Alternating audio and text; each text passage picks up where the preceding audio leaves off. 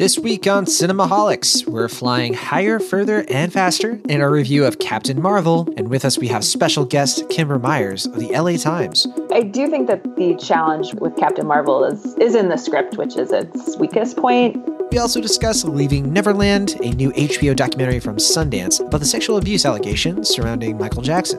I watched Leaving Neverland as kind of an outsider, and of course we get to some other new releases, including The Aftermath, The Kid, and actually one new TV series on TBS starring Steve Buscemi, Daniel Radcliffe, and many others, Miracle Workers. I'm worried that people are going to be like, oh, this is like another Good Place. All that and more is coming up on Cinemaholics. Welcome once again to Cinemaholics. He is a pop culture writer for Cinema Blend, and he also reviews films for the playlist Cutburn Film, Hey You Guys, and of course, cinemaholics.com. It is Will Ashton. Hello, John. How are you doing, Will?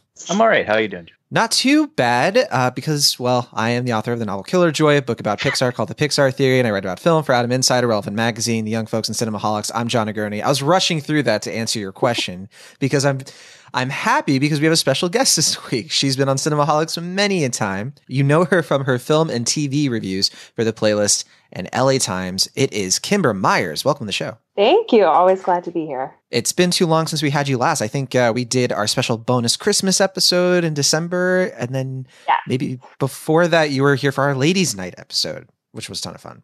I really enjoyed it. Yeah, we want to do that again. So just name the movie, name the crew, and let's make it happen. I like it. All right, well, you can find more episodes of Cinemaholics on atomtickets.com. You can write into the show anytime by sending us an email. We're cinemaholicspodcast@gmail.com. If you want to support us directly, keep the show moving, you can become one of our monthly patrons on patreon.com/cinemaholics. Will and I have been talking lately about some new perks maybe we can start doing for our lovely patrons who are so wonderful. Yeah, and, we're not announcing anything concrete yet, but we've been talking about it and maybe hopefully providing some new content for you guys. Because we always appreciate your donations. But real quick, we're going to be doing Captain Marvel in this episode. We don't have a lot of off topics or anything because there's a lot of films we want to talk about this week. But do you want to plug two things, or not really plug the first thing? I just have a question about Gloria Bell, because that is the new Sebastian Lelio film. It's a remake of Gloria from 2013, which I know, Will Ashton, you have seen. I could not catch a screening of this movie. Will, are you going to see Gloria Bell? I really want to see this. I mean, I saw the original Gloria, like you said, and I don't know what this one does differently. It seems like it's like almost a shot-for-shot remake of it, so I don't know. Right. But with Julianne Moore. Well, I was going to say, Julianne Moore, so I'm sure it's good. I'm just not sure why he remade it, if only just for English audiences or English language audiences, I guess. Yeah, but there wasn't really a huge like cultural divide from what I remember from the first movie, so I'm not quite sure what the advantage of it being remade is, truth be told. What about you, Kimber? Gloria Bell, is this on your radar? Are there any screenings going on in New York? What's going on? Yeah, I missed the screenings, which I was not happy about because I really liked the original and I've heard good things about it. But I am going to see it this week in the actual theater. So it'll be a good use of my my AMC premiered stubs membership. Mm-hmm. Yeah, agreed. I think that it's perfect for like a middle of the week. Hey, I've got an extra AMC A-list stub kind of thing. I can go see it, and so I want to see it as well. But I don't think it's going to be in the Bay Area until a few weeks from now. But that's Gloria Bell. If you're wondering why we're not talking about it this week, none of us were able to see it. But one other quick thing: our movie of the week on cinemaholics.com is To Sleep with Anger. So we all were catching up with that on the Criterion channel. That was technically last week's movie of the week, but we talked about it this past week. You can find Sam Nolan's write-up about that film from director Charles Burnett. It's a great piece about Burnett's filmography that you should definitely seek out. And if you want to follow along with our next movie of the week, that is out right now on the Criterion channel. We highly recommend that you check out Criterion channel. That the whole streaming service is coming out on April 8th. Just want to plug that again because the clock is ticking. These movie of the weeks aren't going to be lasting forever. And if you become a charter member for Criterion, it's not an ad, just an endorsement, then you actually get to each week see something that's going to be on their whole catalog debuting on April 8th. It's a great service. It's going to be not a replacement for Filmstruck probably in a full way, but definitely something that's going to make it a little bit easier to mourn Filmstruck, I think. So that's a Criterion channel. And again, go to cinemaholics.com and you can check out Sam Nolan's weekly write-ups on these films. He's been doing a great job catching us up on that. But without further ado, Kimber, Will, let's talk about Captain Marvel. This is a new superhero film. It's the big movie of the week. And yeah, so in Captain Marvel, we see a lot of firsts for Marvel Studios. This is the first female-led superhero film from them. And I was trying to think about this. I admit I didn't do too much research, but is this the first female-led superhero film from Disney? And no, you can't count like Alice in Wonderland or something like that. But am I forgetting something, or is there something Disney has released that's kind of like that? I don't know. I guess like maybe like Tomorrowland or something, but I'm not too sure if that would count either. Then you would probably have to count Incredibles 2. I think if you're strictly defining superhero film and not considering Incredibles 2, which I do think you can count, this is the first one in my memory. Right. Yeah, because it's not as much of an ensemble, even though it kind of is. So, all right. But then, yes, this is also the first female-directed superhero film from Marvel. This was co-directed by Anna Boden and Ryan Fleck. They previously collaborated on Mississippi Grind, Half Nelson, Sugar, and I think a few other films as well. So it's obvious that there has been just all the anticipation in the world leading up to this new origin superhero film. Captain Marvel was teased, of course, in Avengers Infinity War. Avengers Endgame is just next month. So this is coming out at a very interesting time. And this is also a weird film because it's a prequel, right? The prequel to Avengers Phase 1, kind of like how Captain America, the first Avenger, was sort of a prequel to the entire Marvel Cinematic Universe.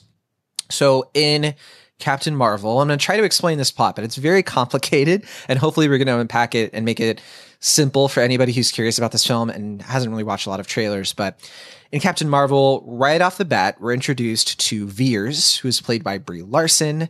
Veers is a noble Kree hero. She later calls herself and her allies, but she is really she kind of reminded me of the Nova police soldiers that we saw in Guardians of the Galaxy, but not ironically, but kind of interestingly, she's working for the Kree, who would eventually have a falling out with the Nova Corps, led by Glenn Close. And honestly, we could go all day talking about the connections between all these films and the cosmic lore. So hopefully in this review, we're going to discuss maybe how Captain Marvel does or doesn't sort of juggle all of these complicated galaxy-spanning details. But I will say, it is important for us to stress that you, in my opinion at least, can jump into Captain Marvel without remembering too much from the other movies. I never felt like you are watching this movie, and if you don't remember that guy is the villain from Guardians of the Galaxy, you're lost, and all hope is lost and all of that. I think part of the reason this works as an origin story is because Veers, our main character, she's actually trying to piece all the clues of her own past together. She can't remember who she really is. And what's interesting about Captain Marvel in this way is that it throws a wrench in the origin story formula we're used to seeing from these MCU movies, because the film starts with the main character already being a person with their superpowers figured out. Maybe not fully figured out, but she can use her photon blast. She's combat trained. It's not like a lot of these other origin films where it's Doctor Strange learning for the first time, oh, what are these powers? How does this work? How can I, become Doctor Strange? So yeah, Captain Marvel jumps right into the action, where Veers and her team of Kree allies, led by Jude Law, who plays someone, I think you say it's Yon-Rag. I never fully got this from the film, I want to say. But they're after a group of shape-shifting alien terrorists called Skrulls. And the chase for them eventually drops Veers on Earth circa 1995. She's separated from her team, and suddenly she's getting all of these memories of I've been on this planet before, which is very suspicious. So she eventually links up with Nick Fury from all the Marvel films, de-aged Samuel L. Jackson. And from there, Captain Marvel, pretty early in the film, becomes kind of a buddy comedy. They're trying to figure out where the Skrulls are, what they're after, and of course they try to stop them. We have a clip from the film where Veers is trying to make sure Fury is not a Skrull himself, because again, they can take on the appearance and recent memory of anyone they come in contact with. So Captain Marvel, she has to ask Nick Fury some personal questions. Here is the clip for that. Oh. You want to get personal. Where were you born? Huntsville, Alabama, but technically I don't remember that part. Name of your first pet? Mr. Snoofers. Mr. Snoofers. That's what I said. Got pass? Not yet. First job? Soldier. Straight out of high school. Left the ranks of full bird colonel. Then? Spy. Where? It was the Cold War. We were everywhere. Belfast, Bucharest, Belgrade, Budapest. I like the bees. I can make them rhyme. Now? Been riding the desk for the past 6 years, trying to figure out where our future enemies are coming from. Never occurred to me they would be coming from above. Name a detail so bizarre a scroll could never fabricate it. A toast is cut diagonally. I can't eat it. You didn't need that, did you? No, I didn't, but I enjoyed it. Okay, your turn. Prove you're not a scroll.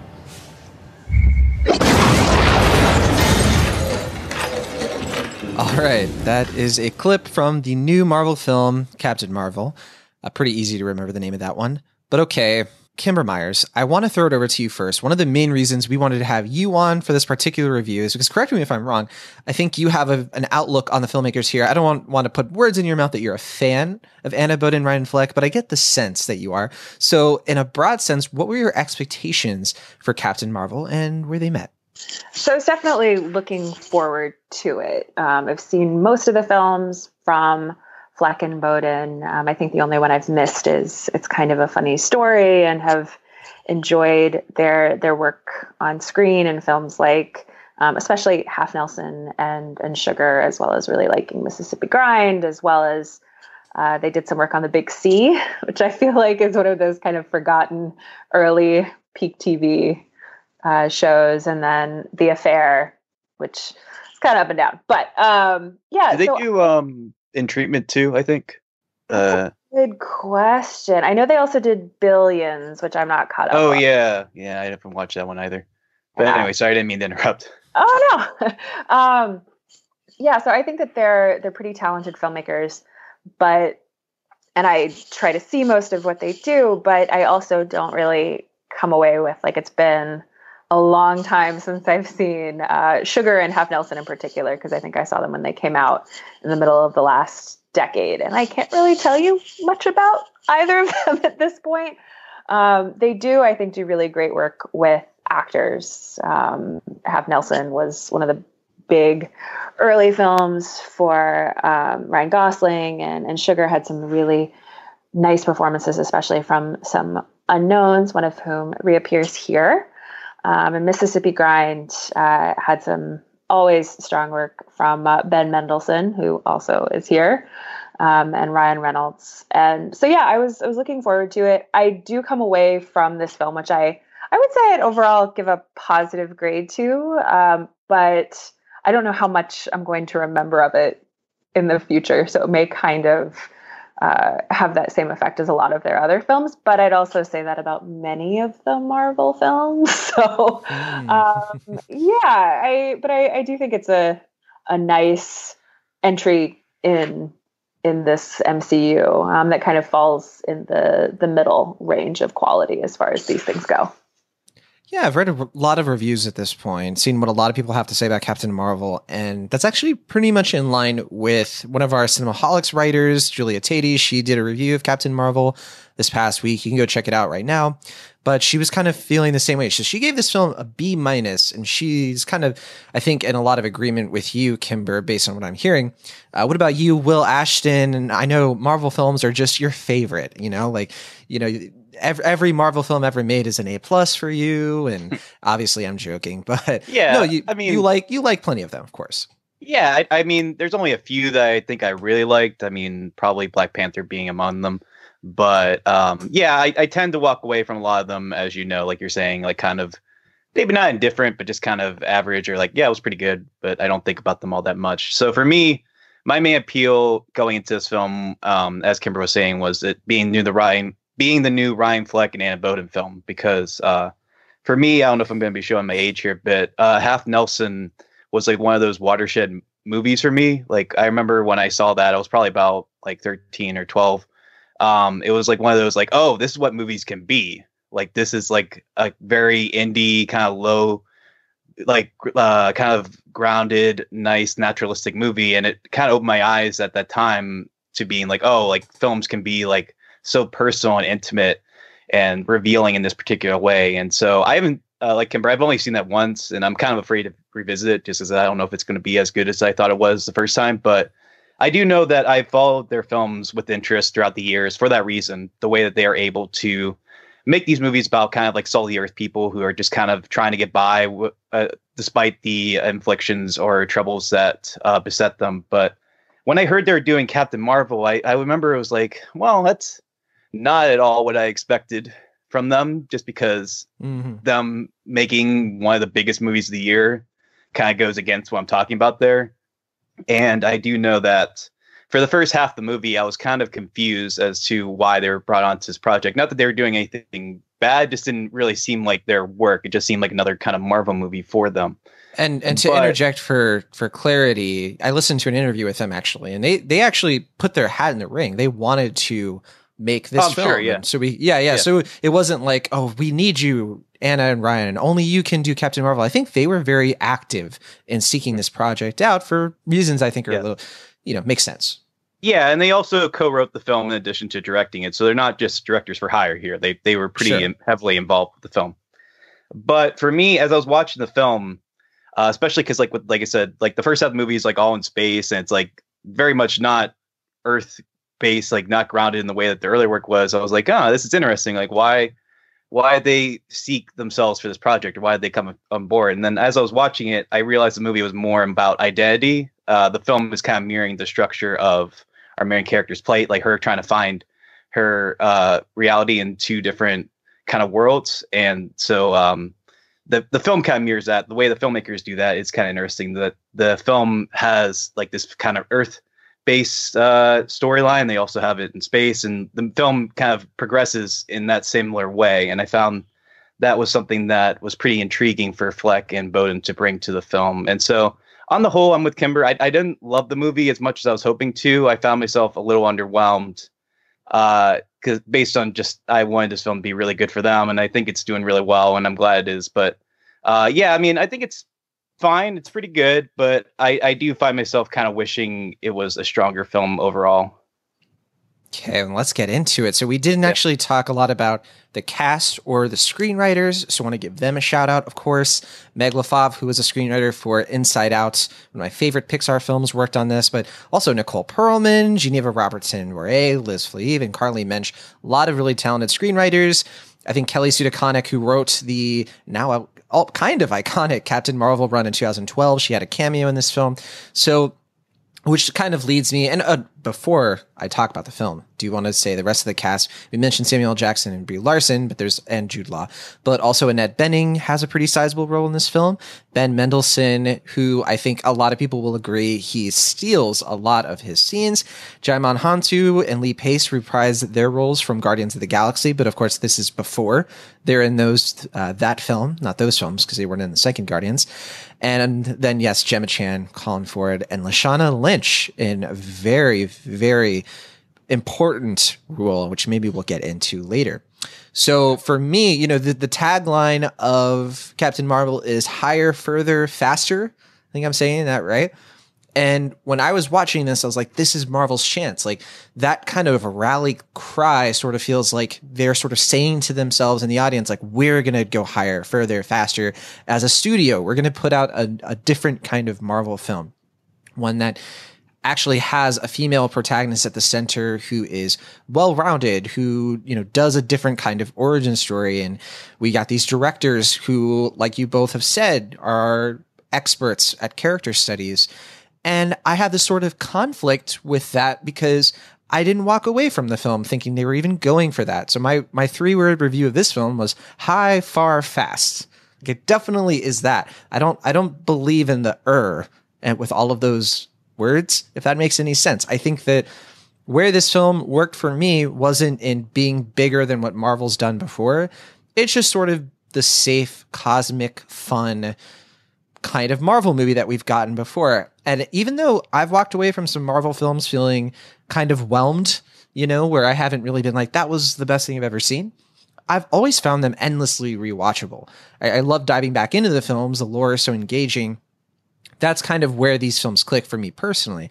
And with Captain Marvel, I'm kind of feeling that same thing. I'm kind of feeling like I would revisit this film 100 times. I just think that it has like a breezy nature to it, even though there's a lot of stupid things in this movie. There are a lot of things in this movie where I can imagine some people are going to watch it, especially if they're already MCU skeptics who just really aren't into these films as a cult or culture or however you want to put it, just really being frustrated with that movie. And I'm not sure if that relates in any way to what I think either of you are talking about. So Kimber, what do you think? Do you think that criticism is a little bit too far? Like, do you think that this film in any way should infuriate somebody who doesn't already kind of like these films?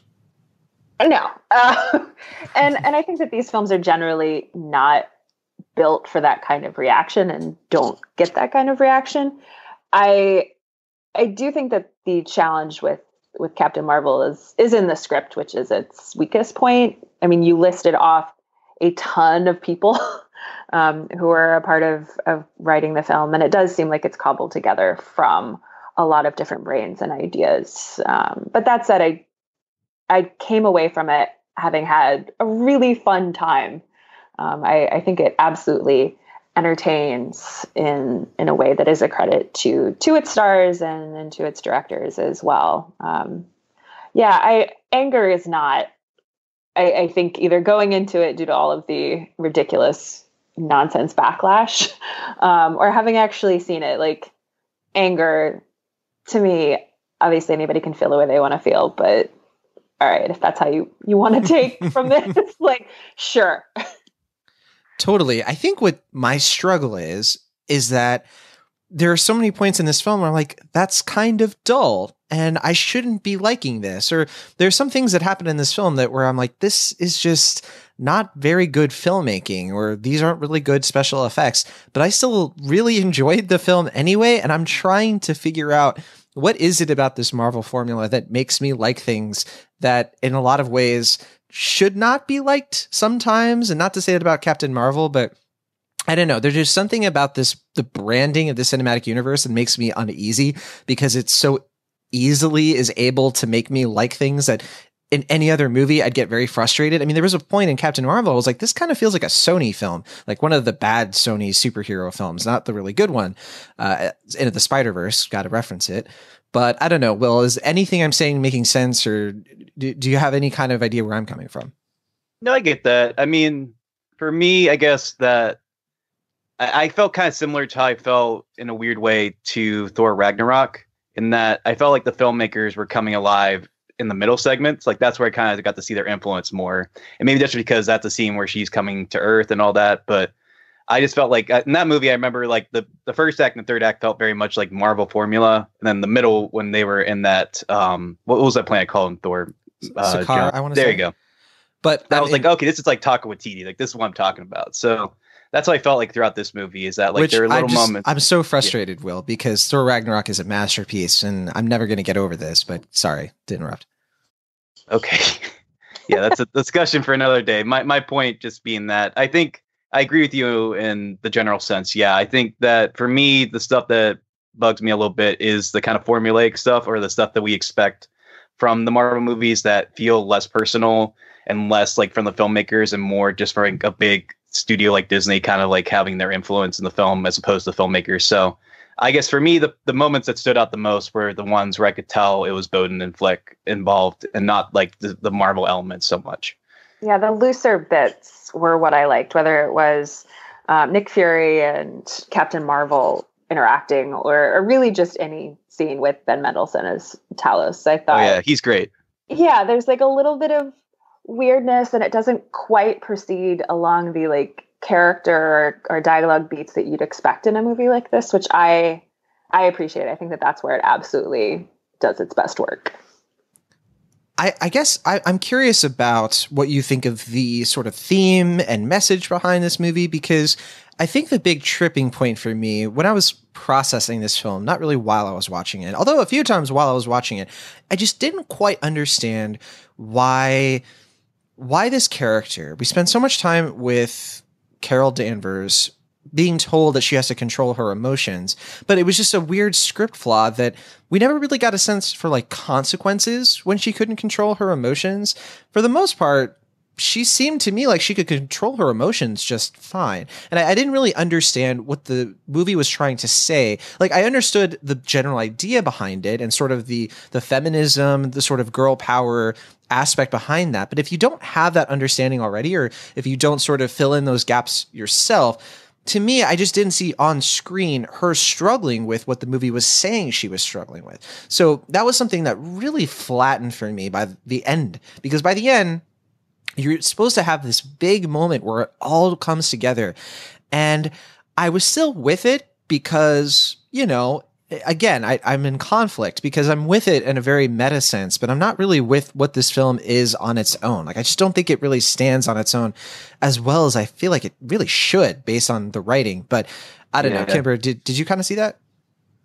Yeah, I agree that I think it doesn't come as clearly on its themes as it might. I do like the idea that what it is trying to say from, in particular, a feminist point of view is that people, in fact, generally men, will tell you to control your emotions and that there will be consequences that you don't, and that women are too emotional and all of that. But yeah, I don't think that the film actually clearly communicates that it's men or society as a whole that are trying to tell women to keep themselves and their emotions in check, and that there are consequences when you don't, but actually that, no, this is a good thing when you're able to use your full power and really tap into those emotions. So yeah, I think that it's not as thematically deep there as it wants to be.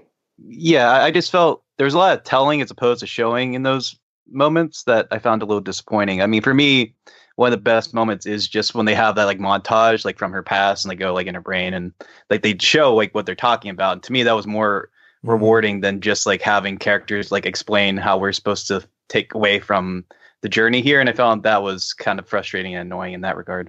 Yeah, I agree, though, that was a pretty great sequence, you know, especially when you go back and you look through the film in a different context. There are some subversions here on pretty established Marvel lore that I loved, actually, because there was like a through line, kind of a political through line with this film that kind of echoed anti-refugee, anti-stuff like that, which we won't go into, but it was really effective, I thought. I thought it was like a very effective way. Like, I felt like they put more effort into making that come to life and making you care about that aspect of the story than maybe some of the other ones, maybe some of the gender dynamics at play.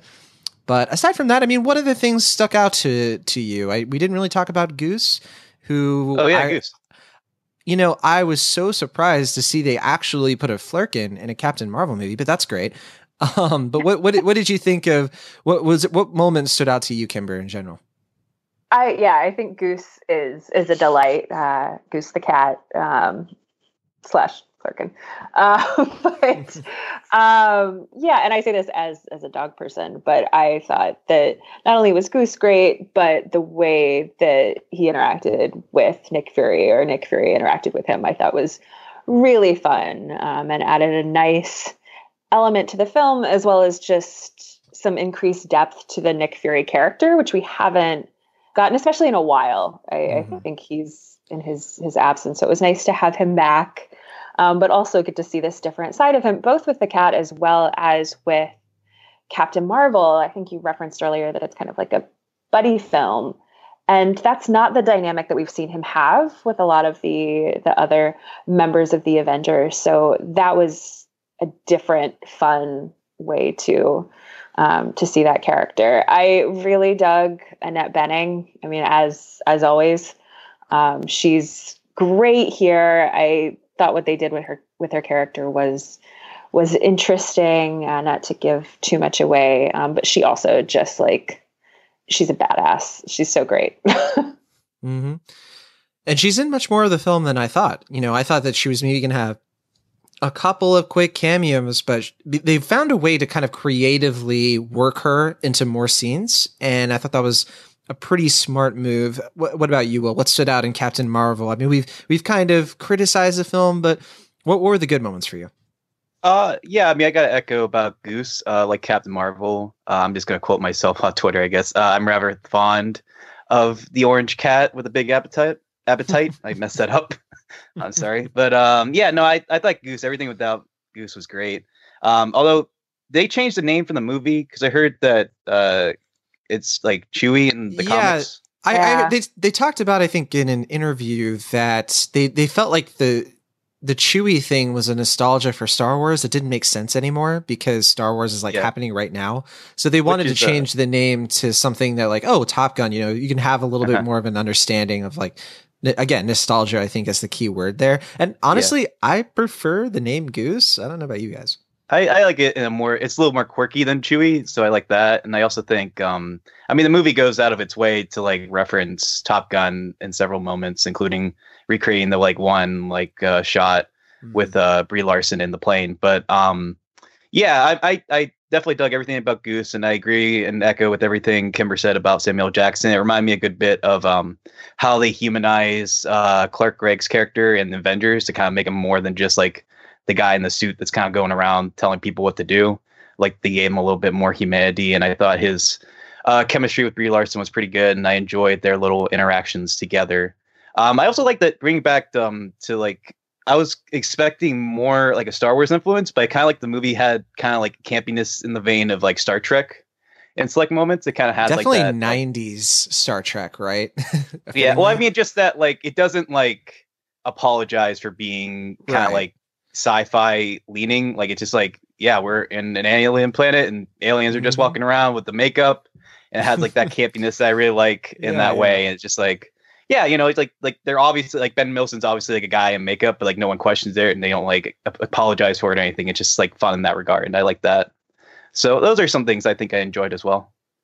Yeah, we obviously can't talk too much about Marvel lore and things like that, but there were some surprise character moments, cameos. There's, of course, the big cameo that happens for Stan Lee that we won't give away, but a lot of great Stan Lee appreciation in this film, including, if you haven't heard already, there's something that happens very, very early on with that is very touching and just really put the movie off on the perfect note, I thought.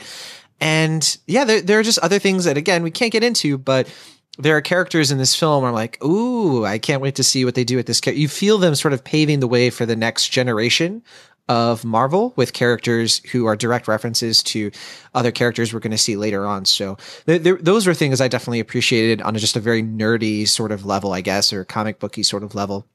Especially as somebody who, I always thought the Captain Marvel character, mainly Miss Marvel, the Carol Danvers version, throughout comic book history has just been a mess. I mean, the things that they've done to this character for so many years when she was initially introduced, it was like the opposite of, I think, the spirit of this movie and the spirit of, Kelly Sue's run, Kelly Sue DeConnick's run in 2012, where they really reinvented this character, I think, extremely for the better.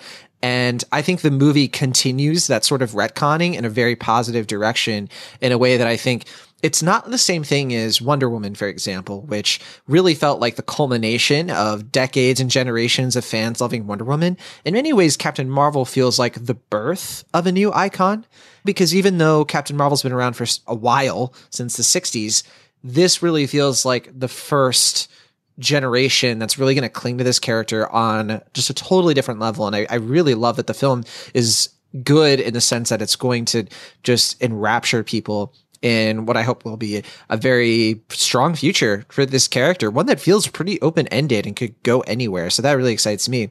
On the note of Captain Marvel herself, let's finish this out talking about the main character. We haven't talked too much about Brie Larson's performance, how she does in this role. It's a big role for her to fill. She's been in a lot of films before, a lot of great indie roles.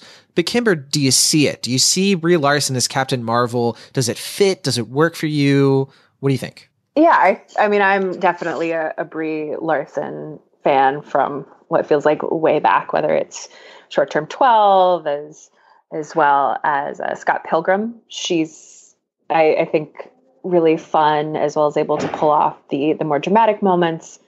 And I like her character here. I appreciate the kind of flip humor that bothers a variety of her fellow characters, but I dug it and enjoyed her interactions with, of course, the people that we've mentioned previously, as well as with Maria Rambeau, Lashana Lynch, who's played by Lashana Lynch, and thought that they were great together. I also thought that physically she pulls it off, and they did some great marketing for the film when they released some footage of, like, here's the Captain Marvel workout, and you can do, there are 3 different levels. You can like push against a wall, you can push a sled, or like Brie Larson did. You can actually like push a car.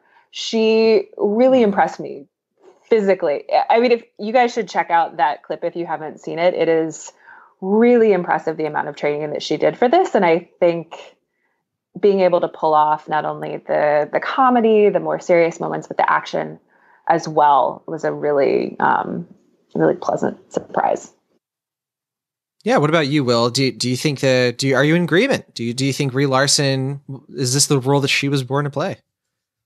Well, no, I think I tend to enjoy her indie work a little more, but yeah, I think she did a decent job. I'm excited to see the sequels and the future films that she's in, including Endgame, where she can kind of embody the role a little bit more and not get into like the identity kind of like origin thing that we're in here. It reminds me a little bit of the way that Benedict Cumberbatch and like what's his name, Mark Ruffalo are kind of loosening up with their new films. I think the role is going to come very much like I'm looking forward to the sequels. Is what I'm saying is I think it's going to be, I think she's going to really own it in those ones. But I think for now she's pretty good.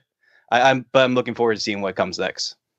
Yeah, I think this reminds me exactly of how I always felt about Thor, where I was like, okay, I see it. It's there. The potential is there. But I think in the next few films, they're really going to have an easier time bringing this character to more life. And I think that's absolutely what we got with Thor Ragnarok. I think some people might disagree with that. I don't know. But, everybody loves Thor Ragnarok. What am I saying? But I think this is a performance, or this is a role where I have loved it and then I have not loved it, but I never disliked it at all. Like there was never a moment where I was like, this is such a bad casting decision, or man, Brie Larson, you could have done a better job with that line. I never felt like that. I think half the time though, I was like, I love this. I just think that she just makes it look easy. I'm also a huge Brie Larson fan. I think the first Larson role I ever saw was when that Disney Channel original movie where she's like Danica Patrick's sister, I want to say. I don't even remember the name of that movie, but she was in it. And she also was in Community. She was in, we mentioned Short Term 12, and I think her big breakout role was probably Room. But I even liked her in movies I don't like Trainwreck. She just always is able to provide something in a film that, just this kind of like casual energy that really works. And so I was a little skeptical about Captain Marvel because this is a different kind of character. I mean, is that sort of casual, effortless energy she has, is it going to translate well to a film? And I think, Kimber, you nailed it. She brings a fierceness that we haven't really seen that often with her roles that makes the whole thing work. And yeah, she's just a well realized character. I just don't think she was well written in every place. And it does kind of have that syndrome of she doesn't know who she is yet. And there are a lot of moments I got frustrated in this film where I was like, man, she has all this amnesia, but she also has a fully formed personality. And so I didn't really understand her all the time. Like there just was never a moment where I fully connected with who this person is. Even though I liked what she was doing and I thought she was funny, I liked the action and things like that. I never had that emotional synergy with her. Like I was like, I'm really rooting for this character. I'm so in this character's camp beyond kind of a superficial level. So that's how I am right now. But I think you're right. I think in later installments, they're going to have more room to do that. They're going to have fewer burdens of expectations where like, we got to get this right, because if we don't, this is the linchpin of the Marvel Cinematic Universe. This movie kind of has to be safe on a level, right? So let's get into our final thoughts though. I think that's kind of my final thoughts from me. I have a lot of struggles with this film, but the good stuff kind of overshadows the meh stuff. There's nothing in this I disliked really for the most part. So I'm a pretty solid B, teetering on a low B, but an enthusiastic B, where I just feel like this is an easy recommend for fans of Marvel, but I don't think it's going to evangelize people who are a little tired of Marvel at this point. But what about you, Kimber? What are your final thoughts and your grade?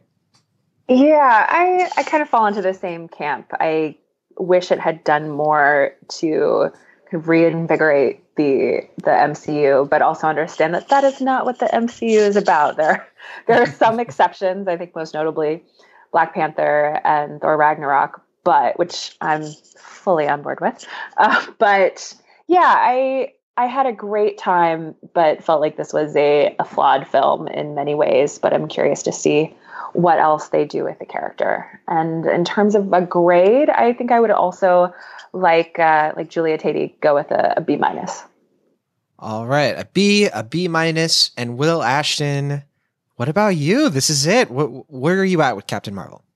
Yeah, kind of echo where I was with Alita Battle Angel a couple weeks ago. I was looking forward to this film being among the more progressive and forward thinking of the Marvel movies. I was looking forward to seeing like how this character could progress the franchise and let it move forward. And I felt like the storytelling shortcomings kind of held it back in ways that disappointed me to a certain extent. But I do think the stuff that is in here that works, I do enjoy. Although I can't say I'm a big fan of the 90s nostalgia stuff that was in this movie throughout. I found that kind of tedious in a way that I find normal. Like, I guess usually now we see like with the 80s, but now like the 90s kind of reverence just fell a little on the nose, particularly some of the song choices. Though I must say I will not ever complain about having some Nirvana and REM in your Marvel movie. So I don't know. Yeah. So yeah. But yeah, overall I enjoyed it.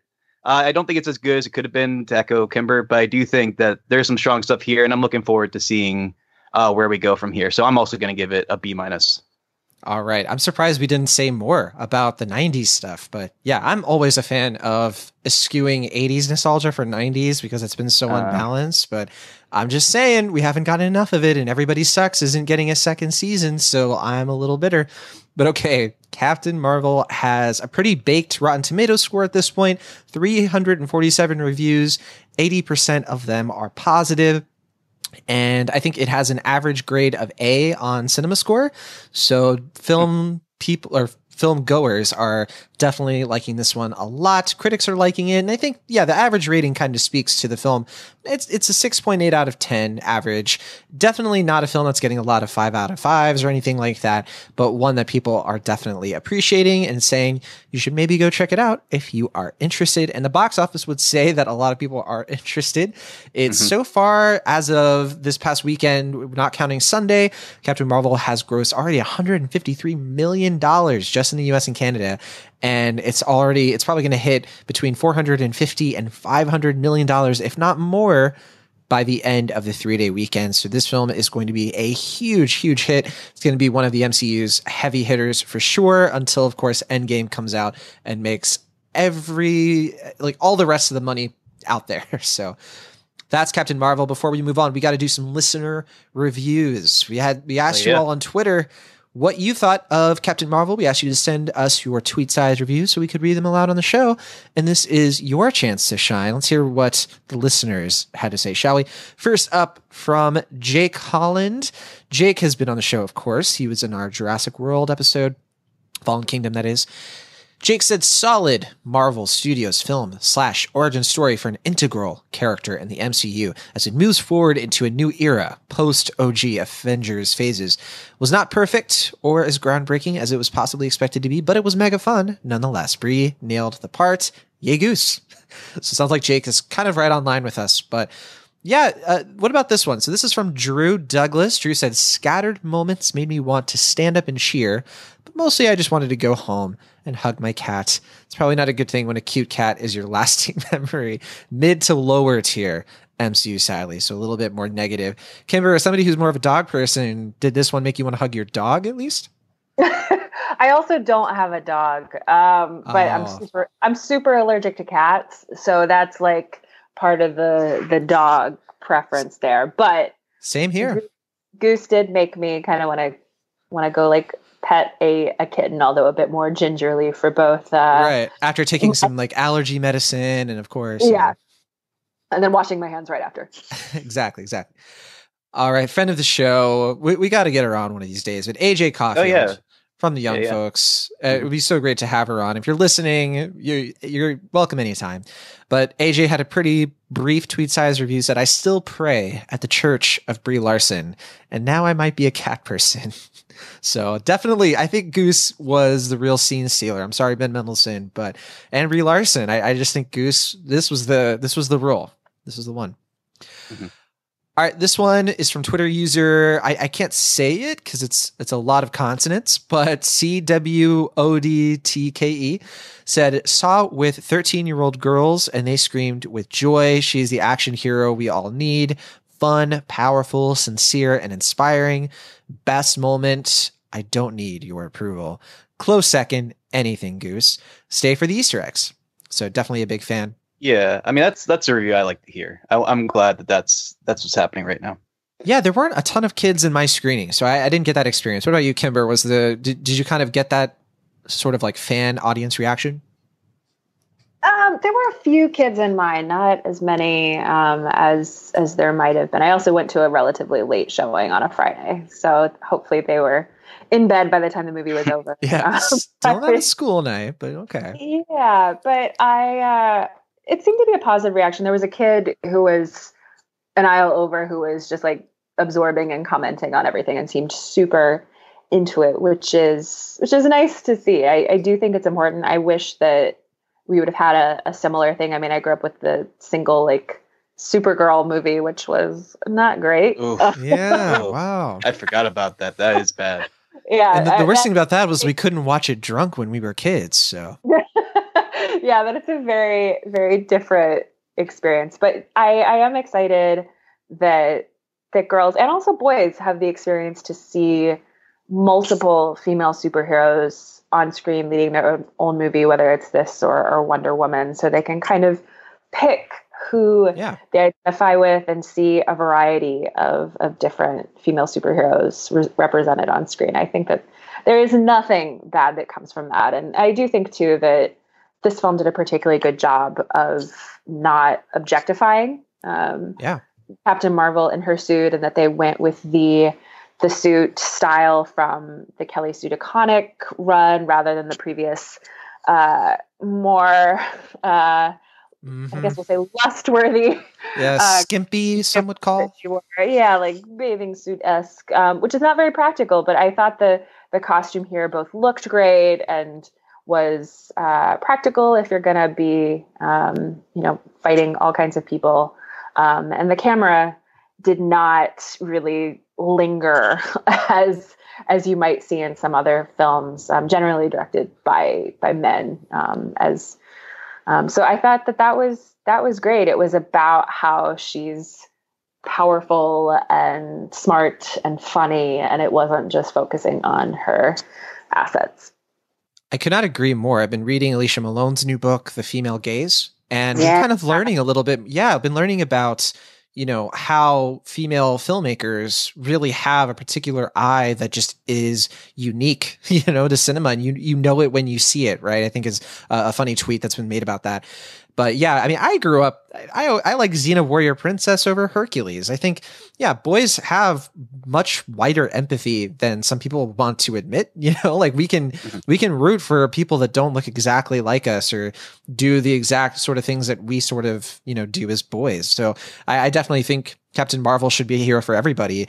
And it's just great to see that, that identification that can be had in those audiences is going to be awesome. I'm going to be seeing, I didn't mention this, but I'm going to be seeing Captain Marvel again because I just like rewatching these Marvel films, get off my case. I think they're always fun to watch twice, but this one's from Sam. Sam said, an enjoyable ride with solid performances, but the direction and pacing was so confusingly random throughout, and there didn't seem to be one coherent idea. So kind of what my complaints were. Also, the cosmic fantasy bits really didn't work for me, but when grounded on Earth, I had a great time. Yeah, we didn't talk about it too much, but some of the cosmic stuff I thought was fine, but just the lighting was pretty bad, and it just felt hokey, that early stuff. Just didn't quite, it wasn't quite as into it. But I liked some of the world building of the Kree homeworld, Hala. That was kind of interesting, but we didn't get a lot of it, so. No, I agree. Yeah, I mean, I do enjoy, like I was saying, some of the campiness, but I also agree that like some of it seemed a little hokey and to the point of being detrimental. But was that Sam Nolan, or is that different Sam? No, this was Sam, I think Happy Tapper on Twitter. Okay. So I should have specified. So I apologize. It's all right. It's just Sam on the Twitter name. So okay. Yeah. We got so many other listener reviews, and we're really sorry we can't get to all of them. We have one last one from Rachel, who does Rachel's reviews. Said, fun start, fun ending, middle slow and weighed down by exposition, nice chemistry of cast, and I like the mystery take on an origin story. Brie Larson is great. Look forward to Endgame. So Rachel has kind of the opposite of take on this one as you will, because I think you kind of like the middle and you didn't really like the beginning and the very end. Am I reading that right? I didn't dislike beginning and end. I just felt like the movie kind of came alive more in the middle, because that's where I felt like the filmmaker's influence was coming in. But there's no part of this where I'm like, I outright dislike this part. I just felt like the middle was a little stronger than the end in the beginning. All right. Well, at the risk of making this a full-on Captain Marvel episode, let's move on to some of our other reviews. First up, and we're not going to spend too much time on all of these, of course, because I'm still processing some of these films we're going to be talking about. But the first one is Leaving Neverland, which is a new 2-part documentary on HBO. It's about the sexual abuse allegations surrounding pop star icon Michael Jackson. Each of these documentaries is about 2 hours long, so if you want to watch the whole thing, it's actually a 4-hour sitting. I did do this. I watched all but like the last 30 minutes, I want to say, of the second part because I just had to stop. So, I have a hard time recommending this option of seeing it all at once because this is a really upsetting documentary. But I'm going to say this is what I think an essential film about celebrity culture. And it really is about how society can so easily, tragically, and thoroughly fail victims of abuse. Now, if you're not familiar with the career of Michael Jackson, first of all, what rock do you live under? I was never a huge fan of Michael Jackson or anything. Growing up, my family, we didn't listen to his music much. It just wasn't something that I was into because by proximity, it wasn't something that my friends were all that into. I didn't really listen to a lot of his music until maybe middle and high school. And even then, it was never something that by the time I was growing up and I was in school, the pedophilia stuff was already kind of out there. He was already sort of the butt of a lot of jokes.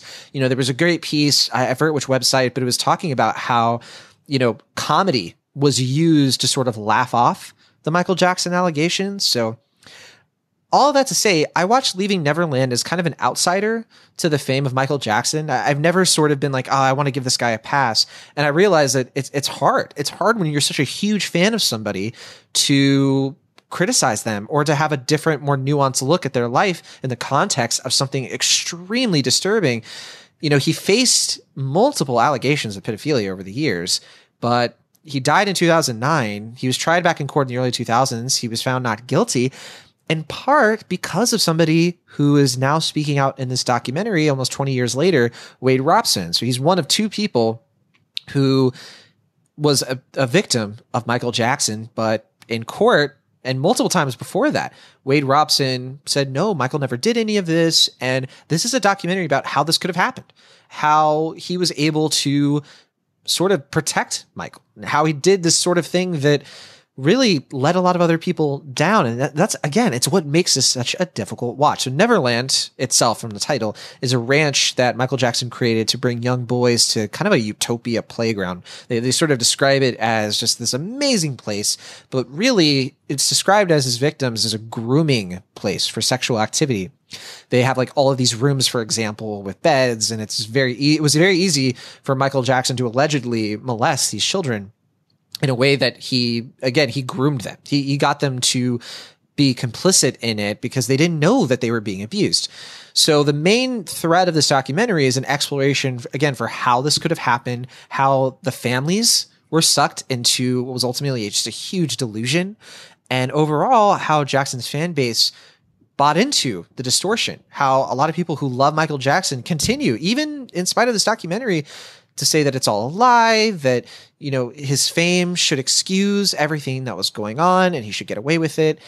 The documentary, I should say, does not start with the allegations or what are extremely horrific descriptions of what went on, but it actually spends a lot of time in the beginning setting the stage for how Jackson engulfed himself in these people's lives, in the families, in the children, and so on. So here is a clip from the documentary, and I do have to caution, really, in general, this is subject matter that if it's particularly disturbing for you, if it's triggering for you, if you've gone through something like this, first of all, please seek help. Please find someone to talk to.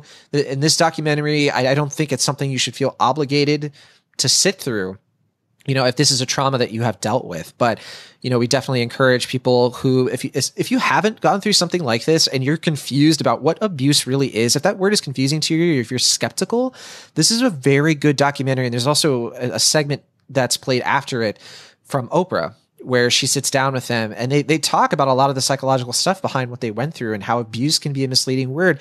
I highly recommend it. I think that you should open yourself up to some really uncomfortable conversations that I think this is a very useful documentary for people. I think that it's actually going to help people understand abuse and maybe point it out and prevent it in future situations. But again, here is the clip of one of the victims, James Safechuck, and his mother describing how exactly Jackson became so entangled in their lives long before the real abuse began. Here's the clip. My mother went. My father would join whenever he could, but he wasn't there the whole time. He flies you first class. You have a limo waiting for you at the airport. Amazing. You know, it's a life of the rich and famous. I came on at the end of the song Bad. They would pick kids out of the crowd during the show, and then I'd lead like 10 or 12 kids out.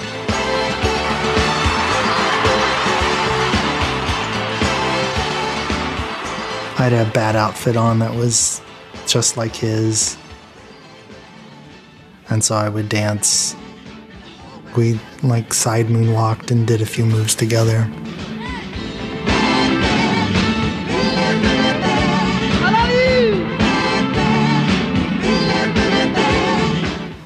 All right, that is a clip from Leaving Neverland, now on HBO. I recommend this. You know, I think that if you are able to sit through it, I think you should. I think it's something that recontextualizes a person who, for a lot of years, especially after his death, has gotten a pass from society in a way that it is very complicated. And I understand people who look at this and they don't want to stop listening to his music and enjoying his music. And I can't relate with that. I can't say that that's a struggle for me and that's something that I fully understand in this particular situation. But I'm glad I saw this, because as somebody who is just sort of agnostic when it came to Michael Jackson, I believe these victims thoroughly. And I think it's just very convincing. And I think that a lot of the hatred being spewed toward these victims in the aftermath and trying to confuse it and trying to make it sound like they're in this for money and so on are just woefully unconvincing and ultimately pretty toxic in my opinion. But that's Leaving Neverland.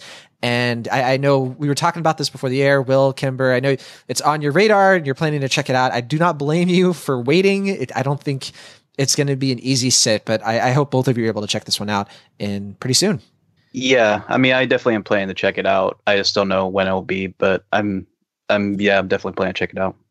Yeah, it's on my list as well, and it was something that, yeah, I will definitely watch. I've heard really good things about it, but know that it is going to be a tough sit. And even though I've largely, it's not like Michael Jackson is something that I'm playing at every moment, but I think it was the IndieWire review that was like, that said you aren't going to be able to listen to Michael Jackson at all after this. And yeah, that's something that I'm putting off for a little bit. So gotcha. Very understandable. And again, Leaving Neverland, it's on HBO right now, premiered at Sundance a couple months ago. And yeah, it's out there now. And it's something that I hope people check out and they give the time, but totally understandable if people decide to skip it for now and just wait. And I think patience is totally fine with this film. But Will, since we're on a pretty light note already and we're all in a pretty great mood, let's talk about a quirky, fun new show that you have checked out a few episodes of. Yeah. Have you seen all of it that's been out so far? I've seen every episode that's aired. Not every episode is out yet. I believe it's going to be 7 episodes, and I've seen 4 of them that have aired, so 3 more to go. But yeah, the show you're talking about is Miracle Workers, which is the new show from writer and showrunner Simon Rich, who previously is the creator of the show Man Seeking Women on FXX, which had Jay Baruchel and Eric Andre, among others, including Rosa Salazar. I believe I mentioned that during our review of Alita. But yeah, I love that show. I think that's honestly one of my favorite comedies of the past, I would say, I guess that would have been 5 or 7 years now. Yeah, I just think it's a fantastic series. I think the way that it uses a lot of like kind of surrealist, like high concept ways of describing things are very much just about you trying to figure out how to text somebody or just go through the trials of dating in a way that feel very extreme, but also very relatable. I thought that was a marvelous show, and I was really excited to see what he did with his follow-up series. I know it's based on his novel, which is called What in God's Name. which I haven't read yet. I have read a couple of his books, but not that one. But the gist of the show is that you basically go into what they call Heaven Inc., which is like basically a factory where heaven exists, and they kind of just run the monotonous day-to-day activities of what our reality is. And at the center of that is obviously God, played by Steve Buscemi. And I mean, if you're not convinced to watch the show when I tell you that God plays Steve Buscemi, let me tell you a little bit more about this portrayal of God. He is middle-aged and deep into the recesses of a midlife crisis. And he doesn't really know what he wants to do with the earth or what he wants to do with humanity. And so he decides that he's just going to do a clean slate, which means that in about 2 weeks, he's going to eviscerate the earth and just kind of start over with this new restaurant venture that he is starting. And in the throes of this is Daniel Radcliffe and I don't know if I'm going to pronounce her name right, but Geraldine Viswanathan. She was one of the girls from Blockers, you might remember. Yeah. There are these quote unquote miracle workers who kind of work low in the factory and just kind of try to answer prayers as best they can for Daniel Radcliffe's character, who's kind of just been doing this for a couple thousand years. He mostly just helps people find their keys or just help them through very, very minor situations. I love it. We have a clip actually where we have Daniel Radcliffe. Yeah, and we have one of the miracle workers as you're talking about sifting through one of these prayers. So let's play that real quick. Every day, billions of people pray, and here at Heaven Inc., we listen. Hello, welcome to Heaven. Right this way for orientation. Welcome to Heaven Incorporated. This is your Angel Resources orientation. As employees of Heaven Inc., it is our responsibility to keep Earth running smoothly. After watching this training video, you'll have a better understanding of the inner workings of Heaven Incorporated. How prayers are answered. These are incoming prayers, and since the beginning, we've been answering them one at a time. I'm Eliza, and I sort all the prayers right here in the mailroom. Vital life or death stuff. Like, please fix my Wi-Fi. Please give me Wi-Fi. Dear God, if you have any mercy, please let this airport have free Wi-Fi. Well, Ashton, please tell me this show is as good as I want it to be, because it just seems amazing. So I'm really hoping. So far, it's good. I do like it. I do think it's not quite as good as Man-Seeking Women, just because I don't think it has quite the same amount of identity as that show did. I know a lot of people, or maybe I'm just assuming as much. Like I'm worried that people are going to be like, "Oh, this is like another what's that show called? Good Place? Like another show that's based in heaven, just like kind of follows like the like monotonous way of their interactions." But I'd say, from what I can tell, I haven't really watched A Good Place, but I think it distinguishes itself from that popular series. It has kind of more of like a Hitchhiker's Guide to the Galaxy sense of humor to it, where it's a little quirky, it's a little very surrealist, I'd say, but there is just kind of like a simple, cutesy charm to it that I don't think always works, but I do think at its best, this show is very, very funny. And I will say that it is mostly lighthearted in its approach, but there is like this kind of underlying darkness to some of the comedy that I think is properly incorporated, just because it just when you think things are getting a little too lighthearted, it just like kind of comes out of nowhere and it just like kind of like hits you in that right way. And so I guess I should explain the general plot of the show after God Nazi wants to end the earth is that Daniel Radcliffe and Geraldine, they want to answer essentially one prayer that will prove to God that humanity deserves to be saved. And the prayer they choose is that two people are in love with each other, but they're kind of shy and awkward, and they don't quite know how they can come together. So they both are praying that they can have each other's company. And so they are going out of their way in these next 2 weeks to basically say, like, put these two together as best as possible. But in doing so, like, they cause like all of these like dangerous things that happen to other people. Like they cause like a guy's appendix to burst and stuff. And like you see these telecasts where it's like clearly what they're doing, like in the broad scheme of things, is saving humanity, but they like have these like little trivialities that like ultimately have like very dour consequences. It's a weird mix that I can see some people may be a little off put by, but I do think if you guys give this show a chance, it's pretty easy to watch. I mean, I don't know when, I think it's going to end probably about the end of the month. So you can probably check them all out on TBS.com. It's a pretty easy, breezy watch. I really enjoyed what I've seen so far. I don't think it's quite getting to the greatness point that I was hoping it's going to hit, But like I said, I think when it's good, it's really good, and I want to support Simon Rich no matter what. So for me, I'm gonna give it a solid, firm B. I'm really digging it so far. All right, yeah. So it's not the great place, I guess, to be grown worthy, maybe. Yeah. But it's Not quite. okay. You got me a laugh there. Yeah. Okay, yeah. I love the good place. I think that I should check it out. It does have similar tones, but I definitely believe you when you say that it's got a different sort of I guess you're saying sort of style or sort of mood that it's going for. So that interests me a lot, actually. And yeah. Bring on these TV shows about the afterlife. It's about time, I want to say. Mm-hmm. Yeah, for sure. All right, so Miracle Workers. I'm going to be checking this one out. I hope I love it. But speaking of things with after in the title, this isn't Afterlife, which is another show, Will Ashton, that you've seen that we might talk about next week. Literally a show called Afterlife. Yeah. I have some things to say about that show for sure.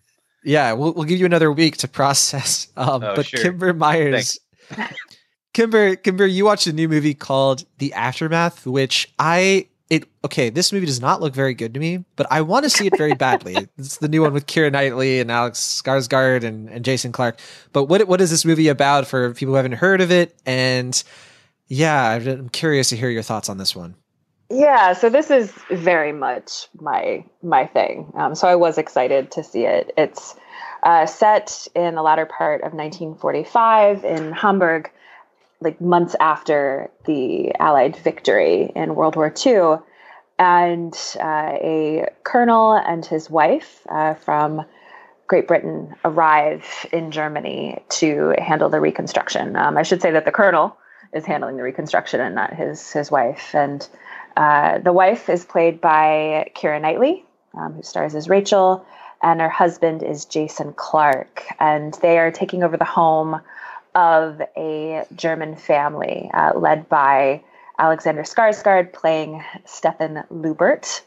And it's about the various tensions, both like political and post-war, as well as sexual, that happen in that relationship, particularly between Keira Knightley's Rachel and Alexander Skarsgård's Lubert.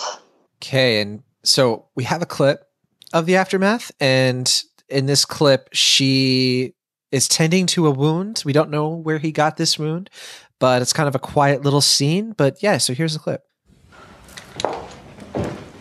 Well, that's not necessary. You've got grit in it.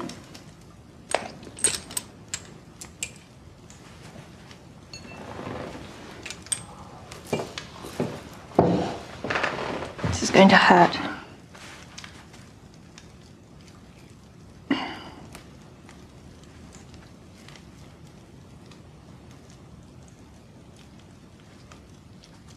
You've been avoiding me. Have I? I don't think so. I was going to apologize. For what?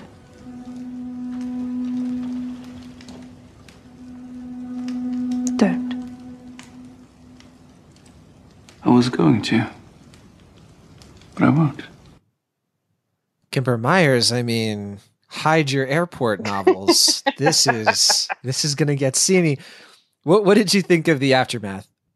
Yeah, so like I said, this is very, very much my thing. I liked James Kent, the director's last film called Testament of Youth. I thought that was an underseen film that deserved a few more eyeballs. But this, while I was excited about it, I found not great, to put it in two words. But I think for most of its run, it's interesting when there is that sexual tension between the two of them, even though I don't think it's really based in much other that these are two very attractive people, which certainly is reason enough. But in moments that didn't involve that, I found it rather dull.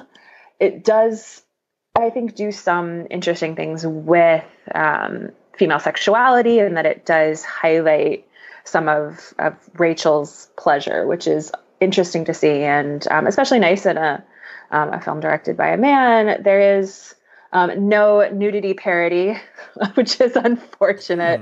You see a bit more of Ms. Knightley than you do of Mr. Skarsgård, which he's definitely not been shy about that in the past. But you do get to see him looking pretty good in some Warby Parker-esque glasses and some nice knitwear. But I liked the chemistry between the two of them, found that interesting, and was for most of the film at like a B-, despite its kind of dull bits. But the conclusion is unsatisfying and I thought unearned. So it really does itself in those final moments. So I think if I had to give it a grade, I would give it like a C-, and it drops at least a grade. Wow. In that final 10 minutes or so, which I found unfortunate. I thought it was going to do something moderately interesting, and then it did not. Gosh. Yeah, so critics are right there with you. This only 43% of critics liked this, based on not a lot of reviews, though, just 21 reviews. Average rating is pretty low at 4.6 out of 10. And yeah, the consensus is tasteful to a fault. The aftermath is worth seeking out only for the most passionate period drama enthusiasts. And I have to be honest, when I looked into this, I wasn't like, oh, period drama. But I guess you do get that sense from the trailer that the historical context is supposed to be what supposedly elevates this film, but it sounds like that wasn't quite the case for you. Yeah, I did think it was interesting that it was set not in World War II or even really in the thick of the Cold War, which I think we've seen plenty of films about both of those periods, but instead it's literally the movie Cold War. Yes. Yeah, so I was intrigued by that because I wasn't aware, at least, of how the film really presents it. It goes into some of the larger tensions between the British occupying force and the German people in a way that I found kind of interesting, but it didn't dig into it as much as I wanted to. But I was also like, okay, let's get back to the more interesting bits. So I do think this is a really flawed film that is not worth recommending, except maybe for like airplane viewing, but I feel like the airplane viewing would probably cut out the good bits. So. Right. And if you're on the airplane, of course, I mean, you need something to put you to sleep, it sounds like. So yeah. Maybe read the novel. There is that. So yeah, Aftermath, that's a C- for you, Kimber. And we were talking about this before we started recording. I still want to check this one out. Maybe I'm just that big of a Keira Knightley fan. I want to see this one and Colette, her two most recent films. And I'm looking more forward to Colette, hearing what you have to say about this one. But we were talking about this before. I just think this is the kind of film, it's raining outside and it's Sunday afternoon and I'm folding some laundry. This is sort of just playing in the background. I'm like, oh, hey, Keira Knightley. Hey, Alex Skarsgård. I love these actors. They're just so fun. So sounds like that's probably what I'm going to have to bank on for this film. So that's The Aftermath. And let's move on to our final review. And that is a new film that I saw this past weekend called The Kid. It's very confusing because I didn't even know if we were going to talk about this film, the prequel to The Kid Who Would Be King, yes, but also a prequel to Bruce Willis and Spencer Breslin's 2000. Oh yeah, Disney Disney's film. The Kid. Yes, it's not Disney's The Kid though. This is a film directed by Vincent D'Onofrio. I wrote a review for The Kid on cinemaholics.com. It's a bit more detailed. But I did check this one out, and we were talking about this. We weren't sure if this was video on demand or not because I was able to catch a screening, but it's in limited release, but it's extremely limited release. Kimber Myers, has this been playing in New York, anywhere around you? I assume so. I looked, and I think it's at a couple of theaters, but it's definitely not getting that super broad release. Which is strange, yeah, because this is D'Onofrio. It's Ethan Hawke is in this, Dane DeHaan. This is a very star-studded cast. Chris Pratt plays the villain. It's not a film that was shelved necessarily. I mean, they filmed this the end of 2017, but it didn't play it at any festivals. This didn't really get any marketing. They just sort of dumped it. And here it is, The Kid. This is a new Western about Billy the Kid. Sort of, but not really, because I wrote about this in my review. It was like, man, there's so many Billy the Kid films. You can look to all kinds of ones and make the argument like, no, this is the Billy the Kid film. And like, oh no, this one where he just sort of shows up real quick. That's Billy the Kid. My personal favorite would be I Shot Billy the Kid. I think that one just sort of does the job, and it's kind of like the definitive for me. That's Billy the Kid to me. But some people would go back to the silent film era and be like, no. This is what really solidified. But Billy the Kid was a real life person. So was Sheriff Pat Garrett. It's a pretty infamous showdown. I won't give away what happens because maybe some people listening don't know a lot of the historical context, but if you don't, I don't recommend watching this movie because this movie does something that is very strange. It is absolutely revisionist history, right? Nothing in this movie really happens historically, very, very loosely. And they sort of, it's like the Cliff Notes version, but if the Cliff Notes were written by the person trying to skimp the details.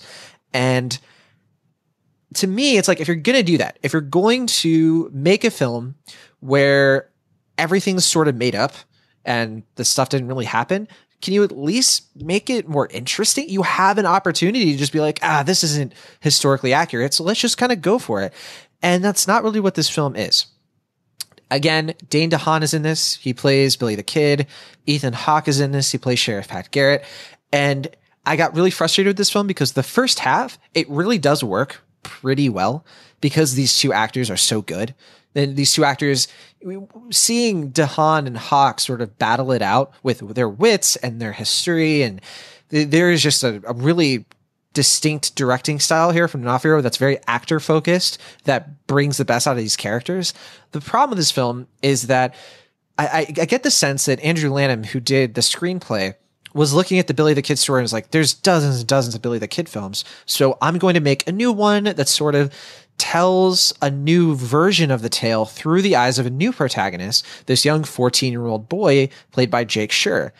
And if you're going to do that, I think the big challenge is you're going to run in this situation where that kid is not as interesting as Billy the Kid. Now, the plot itself, such that it is that Jake Schur's character, Rio, gets into some trouble, and he and his sister are trying to escape their evil uncle, played by Chris Pratt, as well as supporting role Chris Pratt's beard, which is something in this film.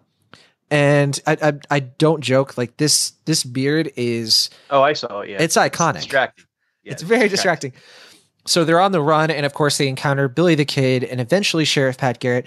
There weren't any clips that we could find of this film, which is kind of a shame because some of the best moments in The Kid are the really slow moments between Billy and some of the other surrounding characters. I mean, Ethan Hawke gets a scene in here where he sort of explains his backstory, and it's amazing. It's so good. And it's so good that it makes you hate that the second half of this film is a complete train wreck. But here is a clip from the trailer, at least, that kind of gets you into the idea of what this film's about. Here's the trailer.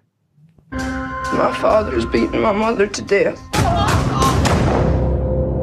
Bill, you killed my brother! Lay low with me a while. You'll take us with you?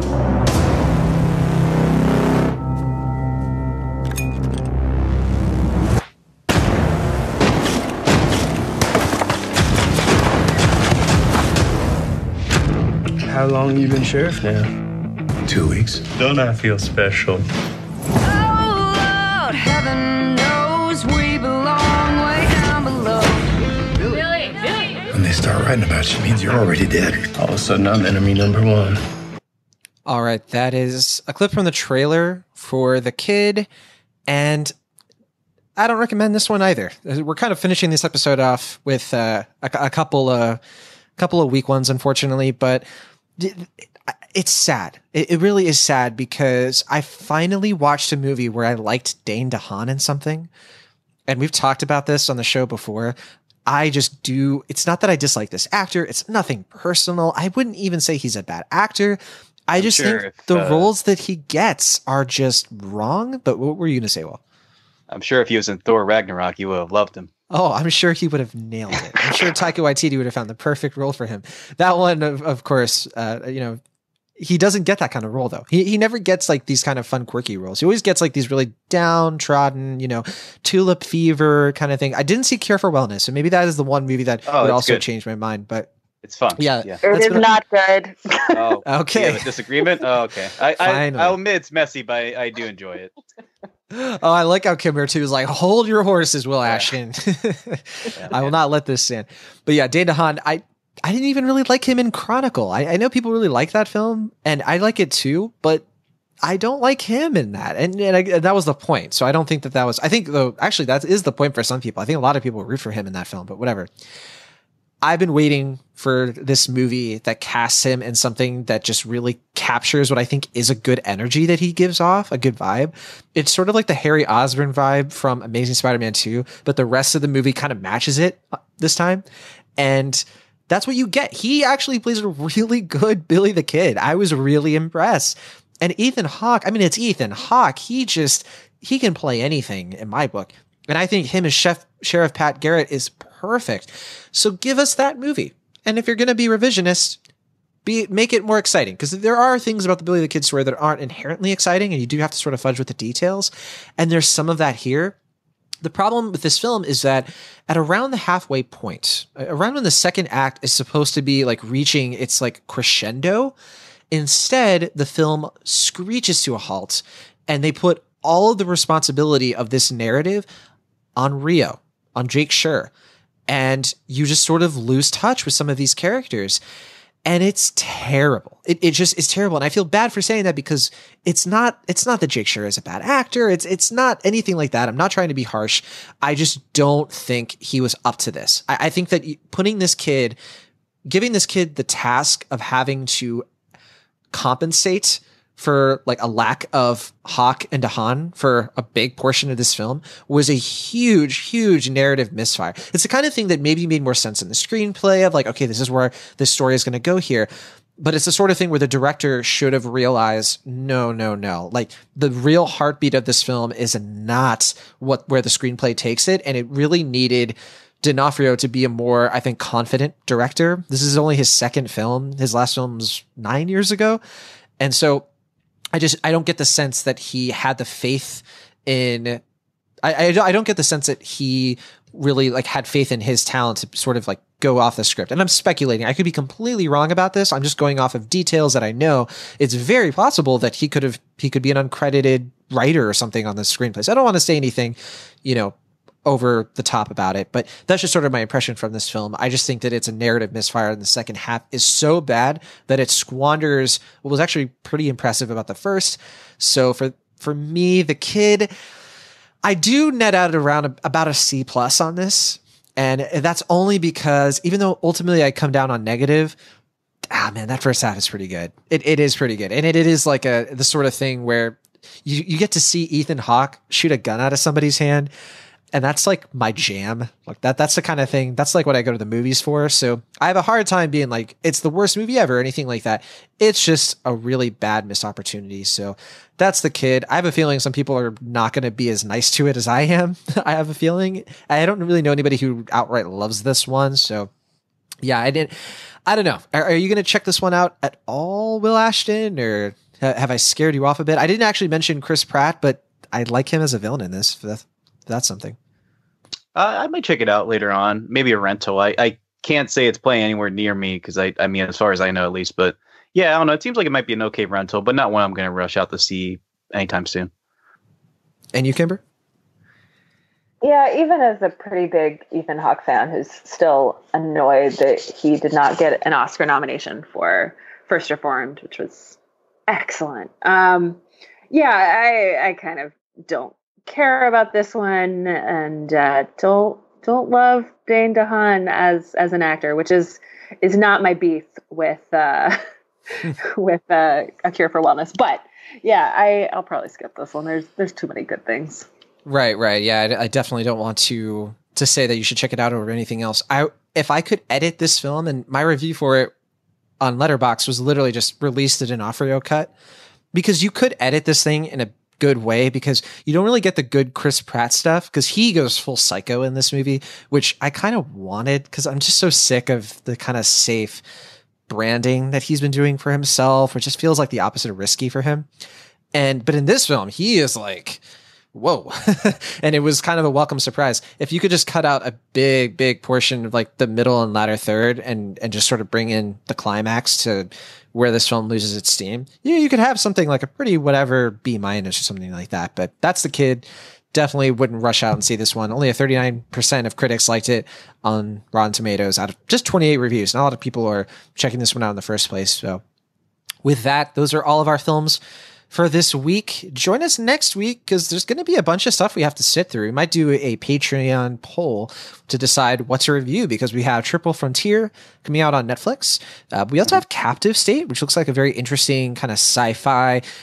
How is this weird kind of sci-fi mid-budget film coming out in theaters kind of vibe to it?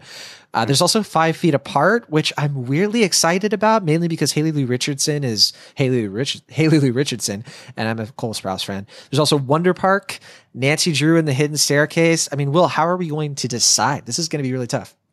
Yeah, I don't know. I mean, I guess Triple Frontier might be my choice since it's on Netflix. I don't need to go anywhere, but I don't know. I'd be down for most of those, I think. Spoken like a true couch surfer. Kimber Myers, are any of these on your radar? Are you going to be checking out any of these films?